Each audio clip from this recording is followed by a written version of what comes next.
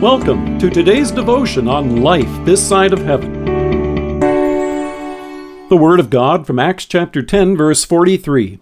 All the prophets testify about Him, Jesus, that everyone who believes in Him receives forgiveness of sins through His name.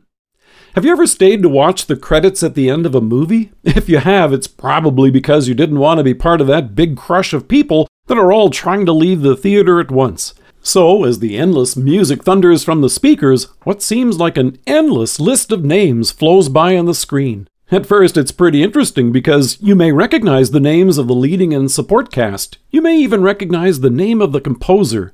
But then it gets down into costume design, sound, wardrobe, hair, and makeup, and the grip, whatever that is. Nevertheless, it's not a random list of names.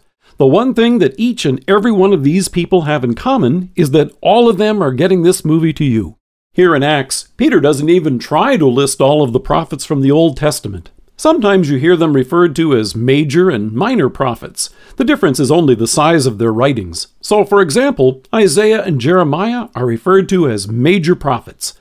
Minor prophets would include folks like Joel, Amos, Obadiah, Jonah, and more. As I said, Peter doesn't get into all of that, but he does point out what each and every one of them has in common.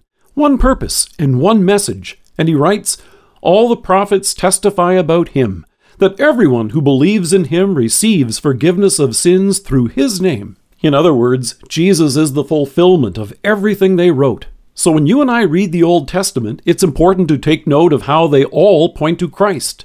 That's what ties the entire Old Testament together. In fact, Jesus points out that's why we read them. In John's Gospel, Jesus said, "You search the Scriptures because you think that in them you have eternal life, and it is they that bear witness about me."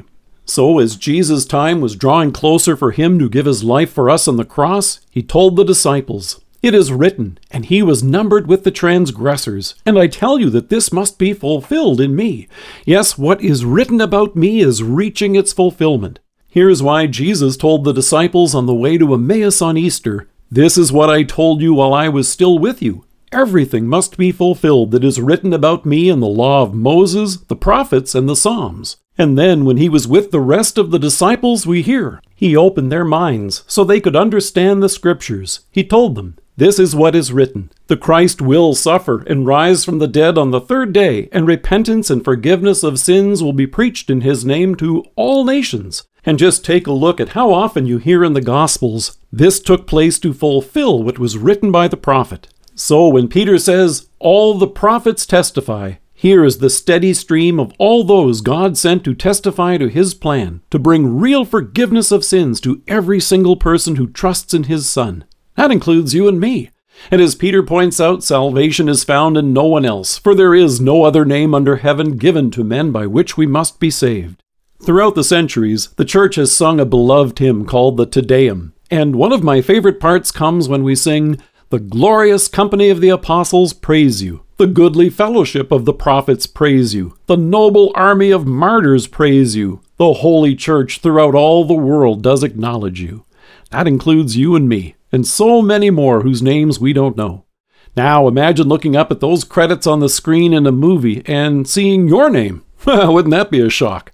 Through faith, you and I have a part in this salvation Jesus came to bring. However, in this case, of course, all the credit goes to our loving God, who has given us His Son to be our Savior and eternal life in His name. Let us pray. Risen Savior, thank you for the testimony of the Old Testament prophets, inspired by your Holy Spirit, that all point to salvation in you for all who believe, including me. Amen. Thank you for joining us. If you are listening to us by podcast or on Alexa, we invite you to browse the resources that are available on our site at lifethissideofheaven.org. God bless you and have a great day.